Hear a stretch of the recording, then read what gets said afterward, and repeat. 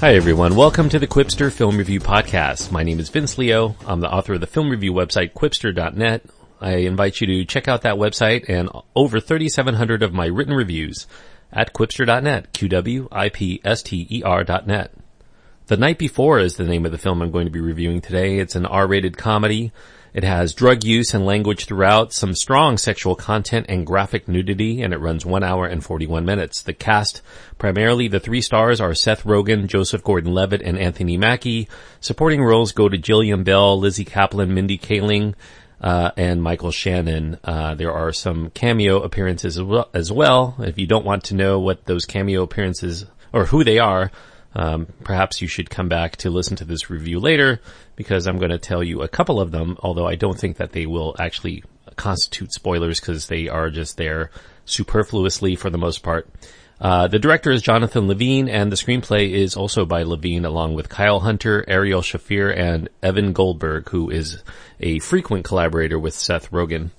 In the film, the 3 main stars are Isaac, Ethan, and Chris. They're friends since childhood, and who at some point in their lives made it a point, after Ethan's parents are killed by a drunk driver, to get together on every Christmas Eve in order to party like there's no tomorrow. And you might be thinking, yes, they're going to commemorate someone else's drunken revelry that led to a tragedy that left one of them becoming an orphan by engaging in it themselves. An irony that's somehow something that they don't really think about too hard, which is kind of a common theme for this film. Now they're into their 30s and they're ready to get serious about things such as family and their career, and they've decided that this year's night of debauchery is going to be their last. Now, knowing that they should go out with a bang, Ethan manages to steal tickets to the biggest and most exclusive party in New York City, something they've been trying to get into for many years, something called the Nutcracker Ball. And they are set to find the hidden location and be able to engage in the party they've always dreamed of going to. However, there are several factors that do threaten to make this night, not last as long as they think that it's going to last. One of them includes Ethan's inability to get over his ex, who he still hasn't gotten over in 3 months because he wasn't ready yet to take that next step and be committed. Dad-to-be Isaac's overconsumption of the box of various drugs that his 9 months pregnant wife has given him. Why she gave it to him, I don't know. I guess it's almost like The Purge, where he gets a night to be completely free and wild before he has to settle into family life. And somehow, interestingly enough, on this night, she actually is due at any moment. So why he would be completely zonked out on drugs when potentially she could be going into labor at any second seems absurd, but that's this kind of movie. And Anthony Mackie playing this burgeoning football star named Chris, who wants desperately to score points with the captains on his football team. And to do that, he needs to secure a stash of weed that they've asked him to bring to the Big Bash. So this review is gonna be a little bit different than other reviews that I've done, and the reason why is because, I'm gonna kind of break down the comedy as it exists in this film, because, I mean, it really exists in a lot of the Seth Rogen films, and also really a lot of the R-rated comedies that have come out in the last 10 years or so. And basically is that all of the jokes can really be broken down into 4 basic principles on what they think you should find funny. So these principles are, I'm going to list them, and I'm going to give you some examples of how it plays out within the film. So the first principle for comedy within The Night Before is 1, that drugs, whether imbibed or merely referenced, are always funny. It doesn't matter. You don't have to do anything really witty or clever with them. Just mention them or show somebody taking drugs and then the aftermath of what happens afterward. It's always going to be comedy gold. For instance, having the men encounter a Dickensian ghost of past, present, and future really isn't amusing in and of itself. But if that ghost of the past, present, and future is also the drug supplier that they've gotten drugs from since the time of their youth, oh, it's a hilarious gas. Another instance, snorting copious amounts of coke and then getting a nosebleed and having that nosebleed drip into a woman's drink right before she imbibes it is funny because, Well, we know that cokeheads get nosebleeds, and well, wouldn't it be funny if that nosebleed went into somebody's drink and she drank it? Isn't that hilarious? I will say, okay, that she thought it was actually a crantini before she drank it is vaguely amusing, I'll admit, but still, this is really where the jokes aim. Another instance, hallucinating horrific faces onto people because you've taken drugs would be nightmarish under most circumstances, but because it's part of a psychedelic trip, we're supposed to find the stuff worthy of infinite giggles. So, number 2 of the 4 main principles of the comedy in this film. Referencing pop culture from one's childhood is always funny. You don't have to make anything funny out of it. All you have to do is reference it. If you just reference it and people, make the connection, yeah, I remember that from back then, they'll automatically laugh and they'll attribute, funny vibes to your film. For instance, having the 3 friends perform karaoke isn't funny, but if they're doing karaoke to a novelty rap like Christmas in Hollis by Run DMC, it's funny. And hey, it's a Christmas movie, so why not do a novelty rap, and have them rap along with it? Wouldn't that be really, amusing? Visiting Chris's house in order to encounter his embarrassingly doting mother isn't particularly amusing in and of itself, but if they go there under the guise that they're going to play GoldenEye on their Nintendo 64, that's the kind of thing that you nudge your bro next to you because it's so hilarious. Hey, they played GoldenEye too. I remember that from when I was a kid. Boy, isn't that funny. Jumping off of a building isn't funny. One character decides to do it, but if you drop a reference to the fact that you're going to do it the way that Hans Gruber did in Die Hard just before doing it, you'll have fits of laughter among the audience. And seeing somebody booby trap a sidewalk with toys on the ground isn't funny on its own, but if the person who falls on his butt cries out that he's been home alone, you'll probably laugh because it's a reference you understand. And Home Alone isn't just referenced in that, it's referenced several times. So if you've seen Home Alone and you recognize the allusions to Home Alone that carry on through this film, you're going to think this is really funny stuff. Now, the 3rd main principle of the comedy of The Night Before. Anything related to sex and bathroom functions is always funny. And maybe a little subset of this, swearing is also funny. Just throwing in a few swear words here and there, sprinkling, especially when it has anything to do with Christmas, that's going to be funny too. For instance, let's say having Ethan get beat up by 2 guys in Santa suits. Well, that could be a sight gag. Yeah, people in Santa suits shouldn't be expounding upon violence on especially on Christmas Eve, but hey, if we have him encounter them while they're in the middle of public urination, and not only that, while they're also discussing whether or not they should also defecate in their pants, well, that alone is poop in your pants funny. Freaking out in the middle of a packed cathedral while attending midnight mass, that wouldn't be very amusing in and of itself.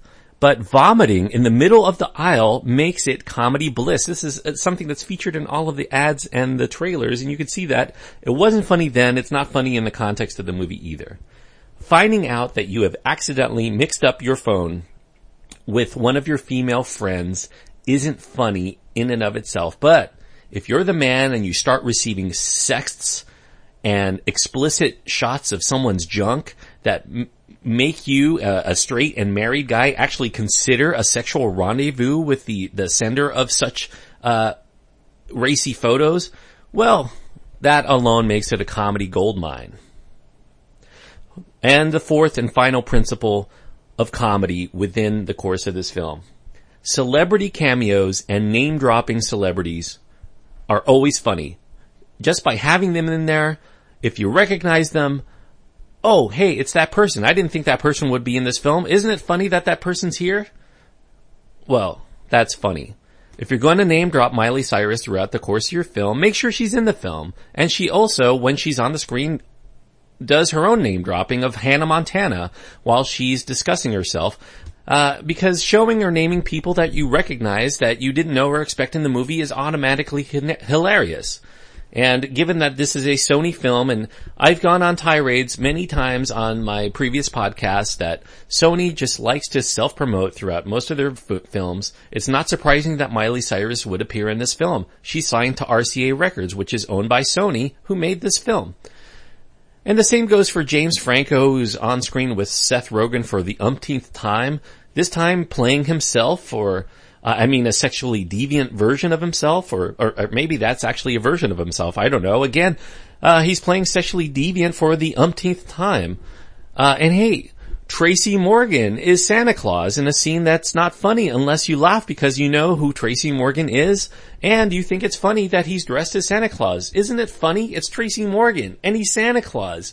Boy, why would I bother trying to think of something clever or funny in the writing of the script when I can just throw in a celebrity cameo that you don't expect and automatically you're just going to laugh and be appeased by that?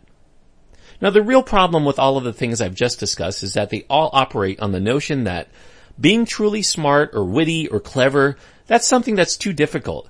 This is a stoner comedy. People are going to come in stoned.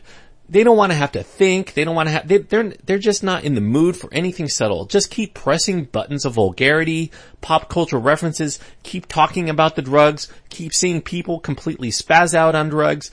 That will stimulate the part of the brain that laughs at anything that will touch into our inner man children.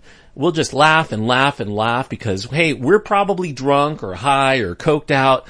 Whatever you want to do that is silly and throws a curveball that we are not expecting while we're in that stupor, that's going to get us just roaring out of our seats. Alas, The Night Before grates early and often if you're just not in that kind of mood. If you're just in the mood to actually laugh at something that's genuinely funny and not just laugh at the foibles of somebody completely off their rocker because they're high on drugs, just trying to be loud enough and crass enough to cover over the fact that if volume and the lewd factor were at all toned down, if we weren't high enough, we would soon discover that The Night Before is nearly vacant of a single, thoughtful, or interesting idea that merits even 2 minutes of our attention, much less 2 hours. The Night Before is a mess of a movie. It feels like a jumble of comedy sketch ideas that don't have a central story to solidify around. It just lays out there, it flails blindly about, and hopes that in the continuous piling on of zaniness, that the manic slapstick will cause laughter to become contagious in the audience. We expect more from director Jonathan Levine. He directed Seth Rogen and Joseph Gordon-Levitt to better success with their previous collaboration, the film called 50-50, which was a critical and a commercial success. While the attempts at sentimentality that we expected in that film are also here, they feel disingenuous here because they're squeezed in between scene after scene of hard R-rated raunchiness for most of the runtime. Now, I realize that I'm going on a rant and maybe you're amused by this or maybe you're upset by this if you've seen this film and consider yourself a fan, but I will temper it a little bit here. I'm going to say that not all of this film is a complete travesty. Michael Shannon gets a very funny bit part as the lackadaisically droll but still earnestly interested drug dealer. It makes you wish that he'd play a bigger role overall because he's, while everybody else is playing, their volume at 11, everybody's playing zany, he is completely going under. He is absolutely just even keeled and low key, and it makes it all the more funny because of the contrast. And the film really does have a very appealing cast here. The romantic leads, they should work well together. I mean, they certainly could, and they've done it in the past. All of these are really likable comedic actors. Rogen and Joseph Gordon-Levitt and Anthony Mackie. This should be a slam dunk, but for whatever reason, they just aren't able to get it all together here because they're just not given enough remotely funny for them to riff on in between all of the forced chaos that is throughout this movie. Now, while I never found The Night Before to be truly laugh out loud funny, I do think that there are still several moments in which the comedy seems like it's about to turn a corner and become something more than just a comedy for people giddy because they're drinking or smoking bowls, right along with the men on the screen. It seems like, there are moments when it actually gets into a groove, not really a really truly funny groove, but it looks like it's just on the verge. It feels like it has it there, and then it just falls back into its lazier tendencies. I would say, whenever you see a Christmas movie, you have to wonder, is this going to become a perennial holiday classic or is it not? Because many films that are holiday classics today weren't really well regarded at the time of their release, and certainly I don't think that this one is going to be considered that. So will it be over time? I would say it's unlikely.